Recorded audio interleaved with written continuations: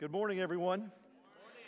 If you're new with us today, my name is David Cassidy. I'm the lead pastor here at Spanish River Church. You've come on a great Sunday. We're beginning, as Dana mentioned, this new series, One Heart, One Mission. And the reason that we're doing that together is to dig into the where we're going and how we're doing that and why we would do it to begin with. It's a deep dive on the mission, the vision, the values that this church has. It's necessary that we do that from time to time so that we understand where the Lord's directing us and taking us. And we can all say in our hearts, amen to that. This will lead towards a commitment Sunday, November 21st, where we're going to have a giant on-campus party. And we're all going to be committing together to these things which we are trying to state as clearly and emphatically as possible over these next several Sundays. It's important for you to know where you're going. I was getting on a flight for Austin from Nashville a few years ago. And as you know, when the people who are the stewards of that flight are getting everybody ready, they'll go over all the safety features of the aircraft and all of the necessary precautions, how to buckle seatbelts and so on. And then they'll tell you where you're going, just as a reminder. Now, I was in Nashville going to Austin, but the person at front said, we'd like to welcome you on board today's flight, which is from Nashville to Boston. And a murmur rippled through all the passengers on the plane. Some people actually started getting out phones to make sure they were actually on the correct flight. And then after a little bit of laughter, of course, she came back on and she said, sorry, not Austin, Boston. And then everybody breathed a sigh of relief. I'm on the right flight. I know where I'm going. This is the place for me. And so when you talk about a church's mission and what it's here to do, it's critical for us to know that we're not just gathering on Sunday and going through the motions, that worship together, whether it's on a Saturday night or a Sunday morning, is not a gerbil wheel where there's a whole lot of activity but nobody ever goes anywhere. But we understand that God has a mission with his people, that we are privileged, each and every one of us who call ourselves Christians, to be part of that and to enter into it deeply and wholeheartedly. Let's talk about what this isn't. This series is not a deep dive on what we believe theologically. It's not a deep dive into doctrine. That's absolutely vital, and it's at the foundation of certainly who we are as believers, and that's a necessary series to take as well. But that's not what this particular series is about. It's also not a new vision, something new and different from anything that's ever been said before. It is, in fact, a restatement of everything that this church has been about since day one. And I've met people here in the course of my conversations, and even this morning, who have been here since the very beginning, over 50 years ago. In fact, there was a lot of grace going on in here this morning because some of you, as you all gathered together, discovered this morning that somebody was sitting in your seat that you've been sitting in for 20 years. And what I ran into were people who've been sitting in the same seat for 20 years, giving it up to people who've been here in the church for 50 years. So there you go. There's grace towards all. But that's not what we're doing. We're not saying something new, but we are going to use some new language to describe what it is that God has called us to do. And so we will do that because the language has to stay current with what we're doing. And a good way for us to think about how to do that is to start off with the scriptures in Ezekiel 47 and in 1 Peter 1 and 2. So I'm going to invite you to turn with me to Ezekiel 47. I want to read a text to you here, Ezekiel 47. And as we go to it, I want to just tell you a little bit about what's happening here. Ezekiel is an exile prophet. The people of Israel have seen their city, Jerusalem, their capital city, destroyed, the temple destroyed by Babylonian forces, and they have been deported. They're now in Babylon, and Ezekiel, this great prophet, is with them in their exile. Now, they've seen the temple destroyed. They've seen their city destroyed. They've seen their homes destroyed. It would be easy for those people to lose hope. But Ezekiel has a vision. He has a vision, famously of dry bones being brought together and rising from the dead. He has a vision here in chapter 47 of a restored temple, of a temple that is rebuilt, and it's greater, it's more glorious than anything they'd ever seen before. And there's something beautiful and unique about this temple. It has a river that flows out of it. And it doesn't start big and massive, this tremendous cataract bursting forth over the scene. It's just a little trickle. But this trickle soon becomes a fantastic river that the prophet is invited by an angel to step out into. And so he steps into the river ankle deep, then he comes out knee deep, then hip deep, and then it becomes so deep, he says, that his feet can't touch the bottom, and he's caught in the current of what God is doing. And here's what he says God is doing. God, through this river that flows from the temple of God, is doing something amazing. Verse 9, wherever the river goes, every living creature that swarms will live. There will be many fish. This water goes there. And the waters of the sea become fresh. It has the power to turn salt water into fresh water. And look at this. Everything will live where the river goes. Would you say that with me? Everything will live where the river goes. You know, one way to study history is just to look at the rise of civilizations around great rivers, whether it's the Tigris and Euphrates or the Indus River Valley or the Amazon or the Mississippi. You can look at history and see how, whether it's the Danube or the Seine or the Thames, great civilizations have arisen, whether it's over the Hudson or the Ohio or the Spanish River. Great civilizations have emerged. Now, I went looking for the Spanish River, you know. I wanted to get my toes in. Well, of course, as you know, it's been sort of redirected into what is now the intracoastal, but the ancient riverbed, it was named the Old Spanish River by the settlers who came to this area. That riverbed, that's still there over in the Spanish River Park. But we can't see where that river is, but in a certain way, while Ezekiel sees a river, the people of Israel, they couldn't see what he saw.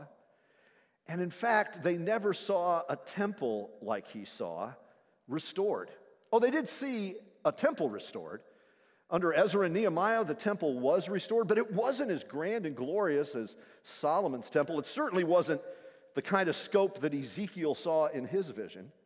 That temple too was destroyed. It was rebuilt by the Herods into a magnificent structure, but even that didn't come close to what Ezekiel saw, this temple with a river of life coming out of it. But then another prophet came on the scene, the Son of God, Jesus from Nazareth. And he looked at people and he said, if you tear down this temple, I will rebuild it in 3 days. And they just looked at him and said, it took years to build the temple. How can you rebuild a temple in 3 days?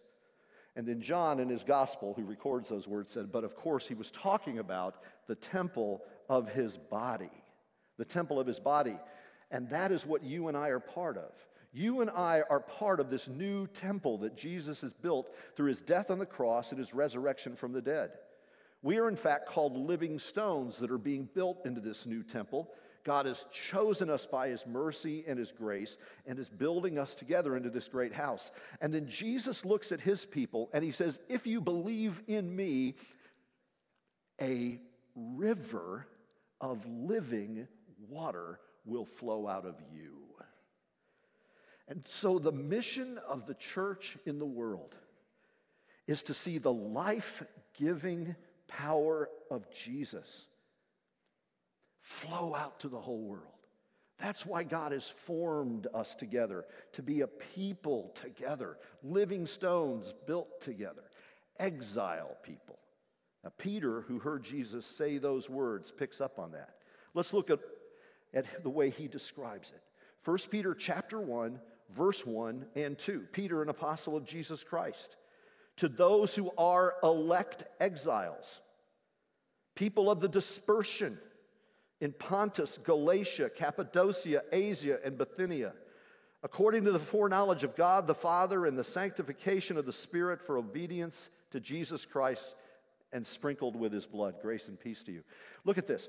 Peter uses exile language to speak to Christians who are scattered, part of the diaspora, the scattering of believers across in this case, the Mediterranean world. And he says, you are exile people. You see, every Christian has a sense that they are part of something, but they also have in them something of a sense that we are not home yet. That we are exiles, that while we are in a certain way at home, there is another home, another citizenship that we're part of that we long for. We long for the heavenly Jerusalem. We know we're not home yet. We're part of a dispersed people in the world. And then Peter goes on to describe what that's like for us in chapter 2. Look at chapter 2, verse 4. Coming to him, a living stone, rejected by men, but in the sight of God, chosen and precious. Chapter 2, now verse 5. You yourselves, like living stones, are being built up as a spiritual house to be a holy priesthood, to offer spiritual sacrifices acceptable to God through Jesus Christ. For it stands in Scripture, behold, I am laying in Zion a stone, a cornerstone chosen and precious, and whoever believes in him will not be put to shame. So the honor is for you who believe. Those who don't believe, the stone the builders rejected has become the cornerstone and a stone of stumbling and a rock of offense. They stumble because they disobey the word, and this is what they were destined to do. But you are a chosen race, a royal priesthood, a holy nation, a people for God's possession, that you may proclaim the excellencies of him who has called you out of darkness into his marvelous light.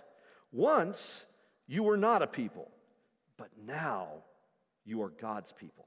Once you had not received mercy, but now you have received mercy. I'm going to keep reading a little bit here. Verse 11. Beloved, I urge you as sojourners and exiles to abstain from the passions of the flesh, which wage war against your soul. Keep your conduct among the Gentiles honorable, so that when they speak against you as evildoers, they may see your good deeds and glorify God on the day of your visitation. This is the word of the Lord. Now, friends, this remarkable passage is one we will refer to many times over the next several weeks. But what God has done is resurrect a people for his own possession through Jesus Christ. And he calls you living stones that he's building together into his house. And out of that house will flow a river of life which turns a dead world alive. Everything will live where the river goes. And this love and life of Jesus Christ is the hope of a dead world.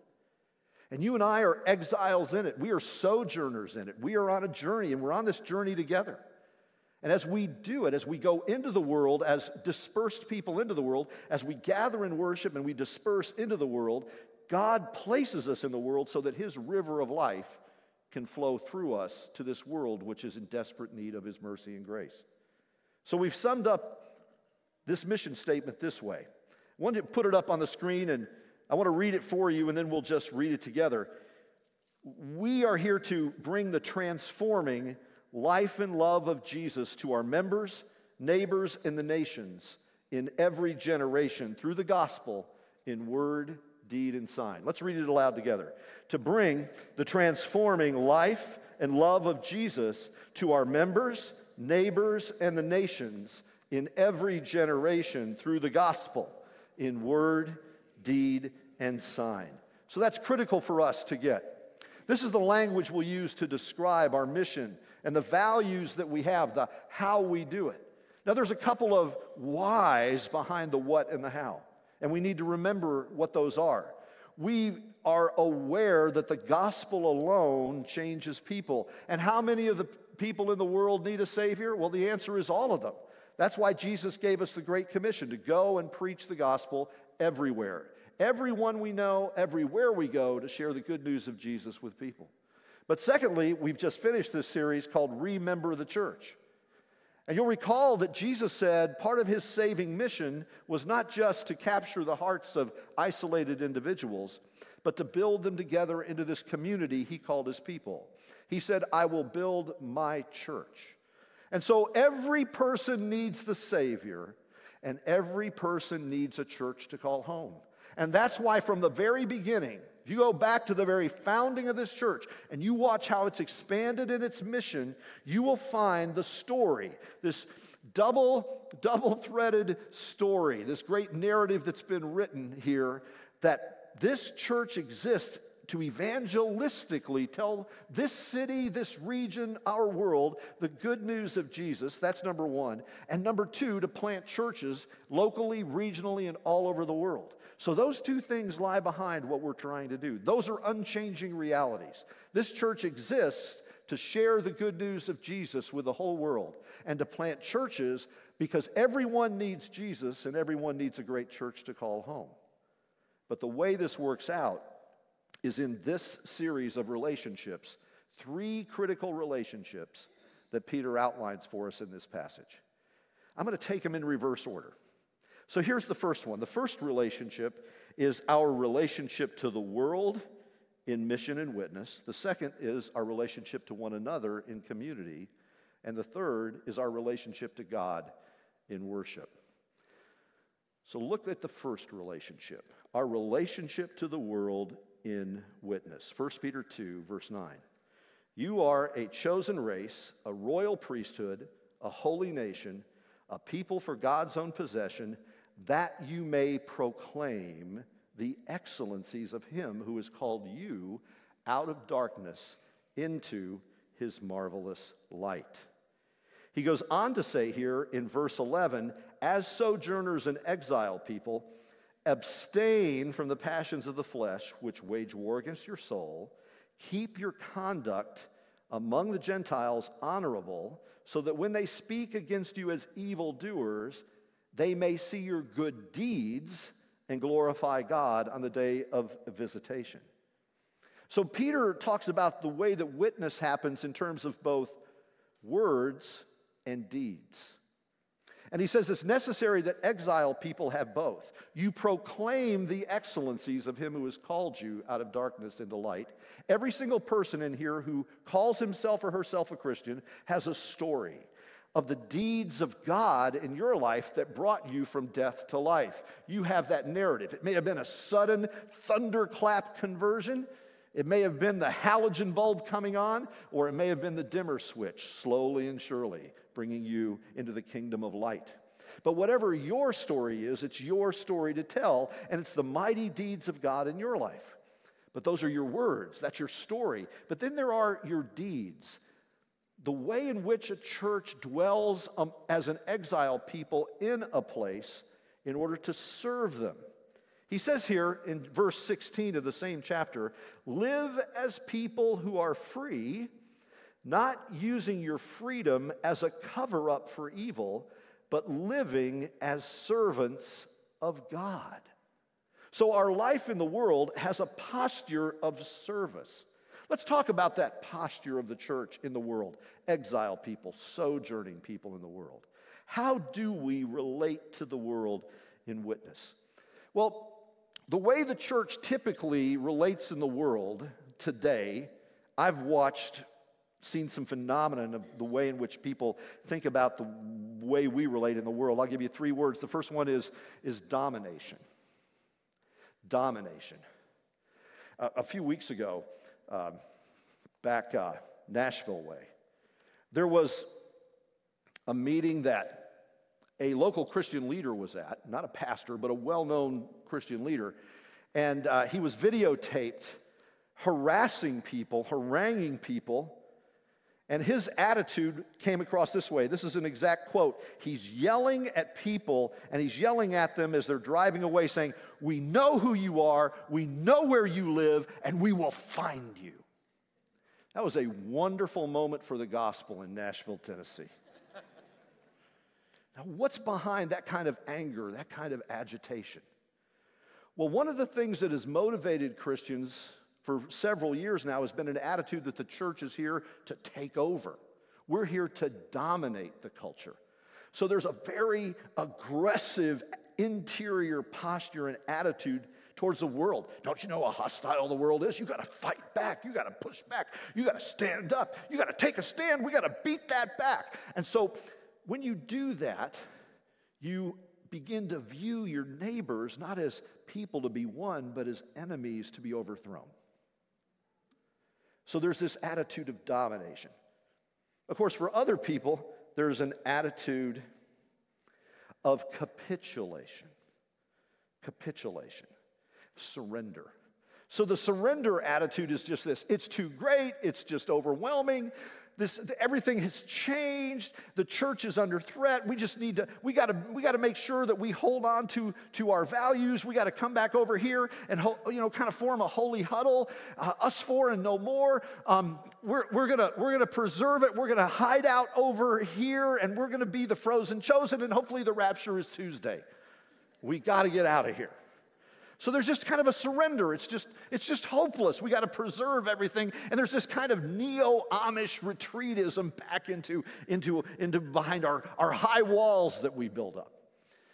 There's a third approach, which is imitation. It's as though the people of Israel had decided in their exile and their sojourn in Babylon to say, Babylon is great.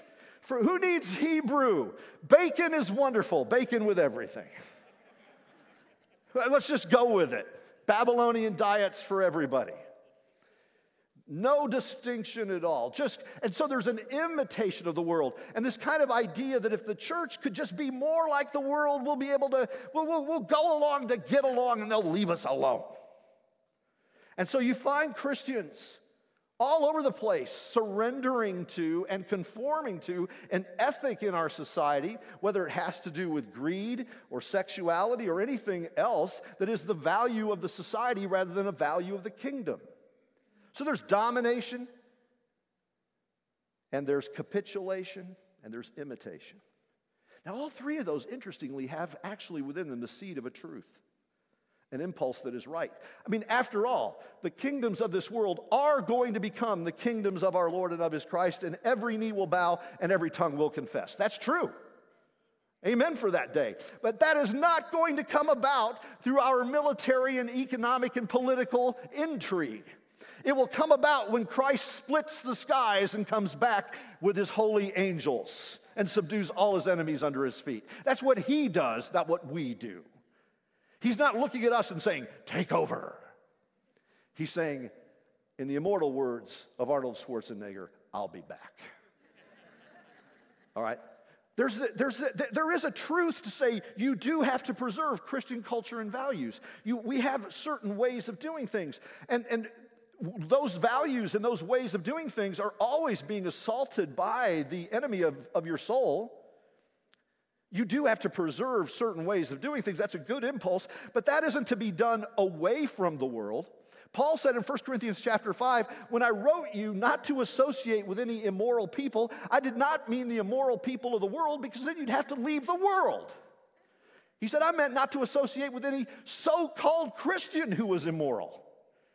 That's what I was telling you. Don't leave the world. Jesus has prayed for us to be in the world, but not of the world. We're not to be a people of domination. We're not supposed to be a people of imitation. We're not supposed to be a people of capitulation. We're supposed to be the people with some insulation who believe in the incarnation of Jesus Christ who comes. That's the answer to all of these things.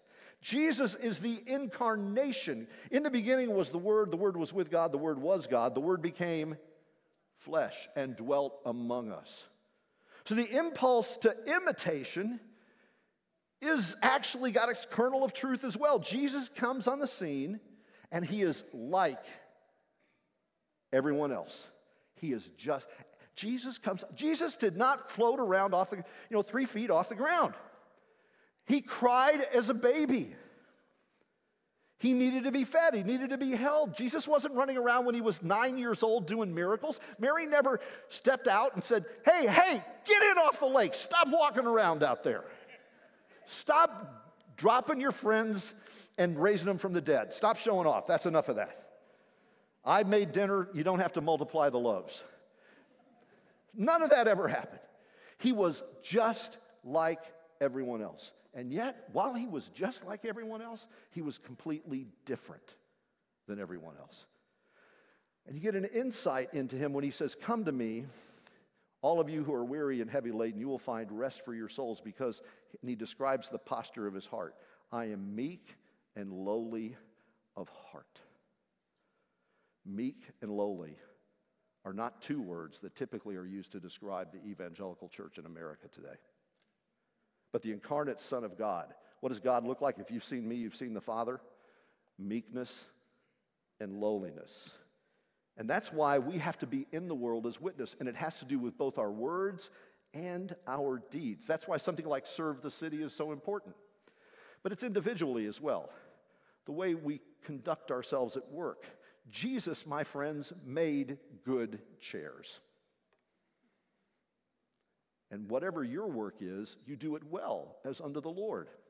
And then he says, when people are hostile towards you about your faith, there's something undeniable about you. You love people when no one else loves them.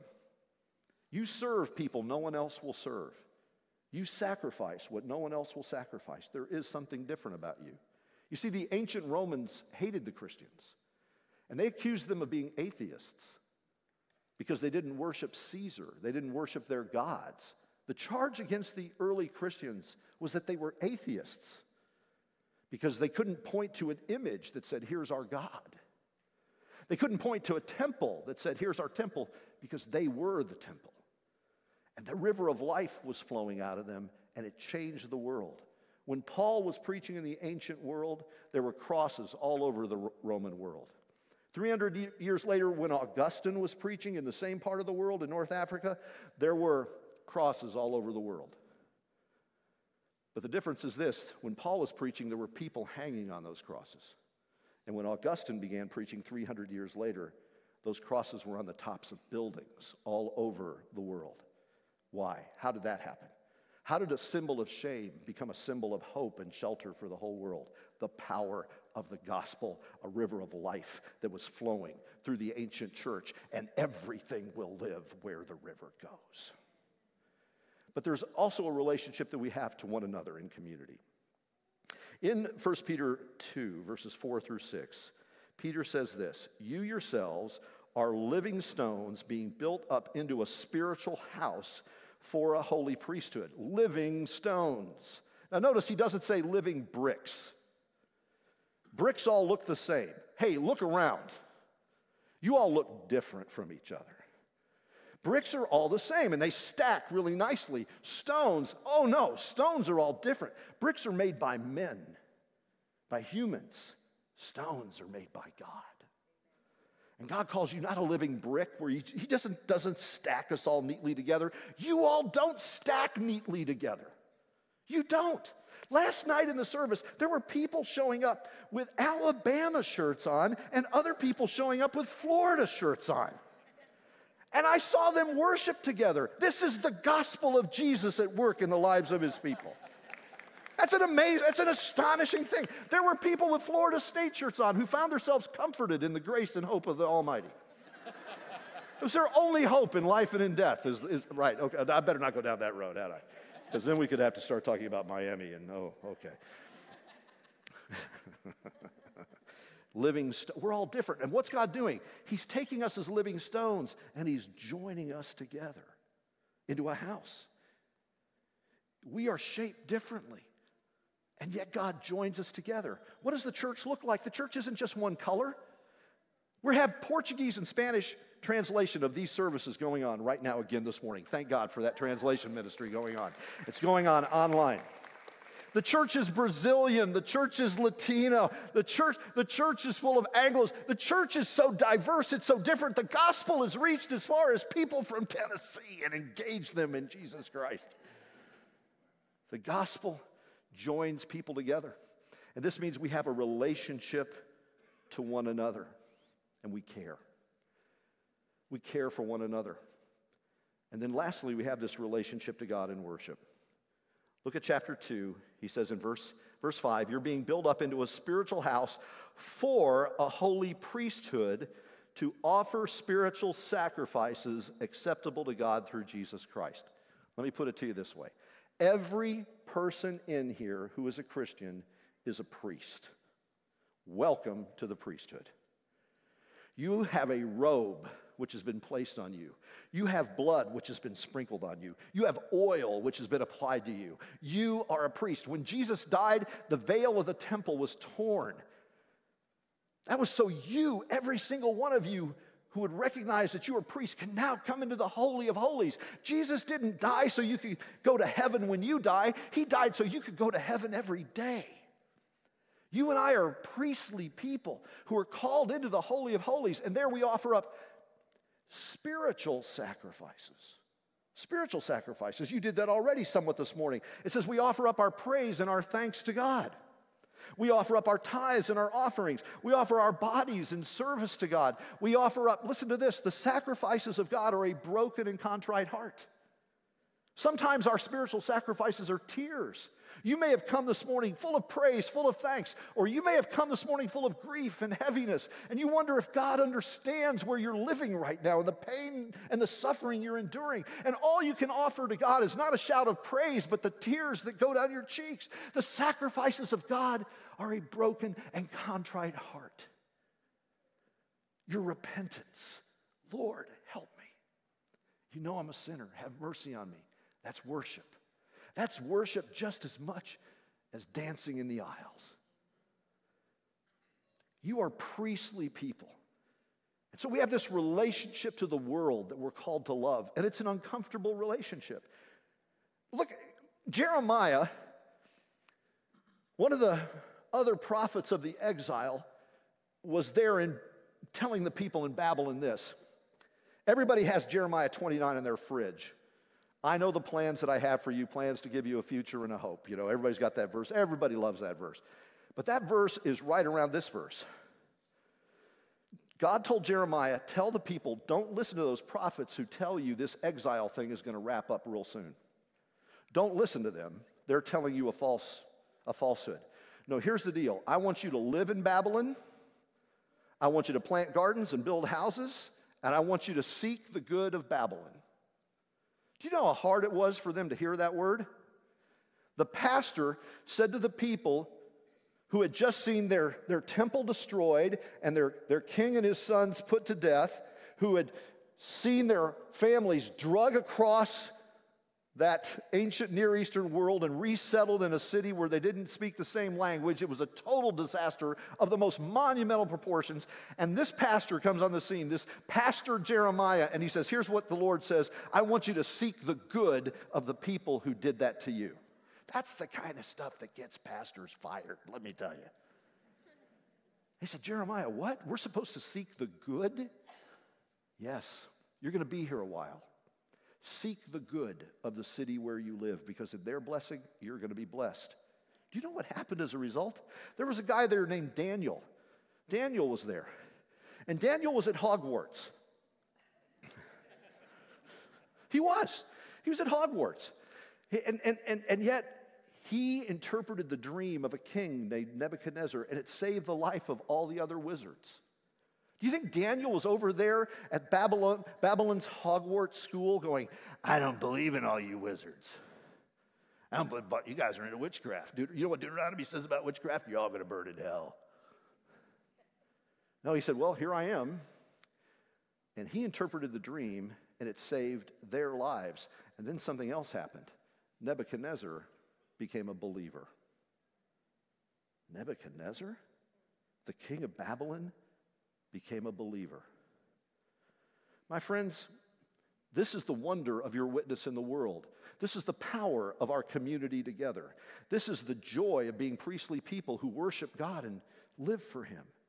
And the world, this city is waiting for you to be those people in this place, because everything will live where the river goes. And the reason that's true is because God has bestowed His love upon us, a love that is unchanging and will not let us go.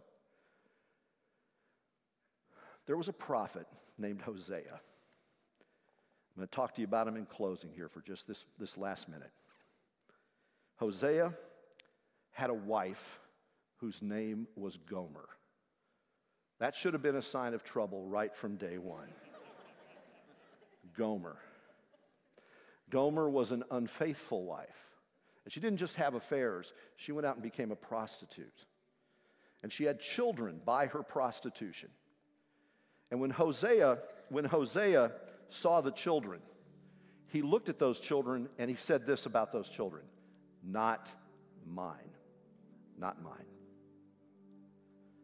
But then God came to Hosea and he said, "Do you remember your wife who's prostituted herself?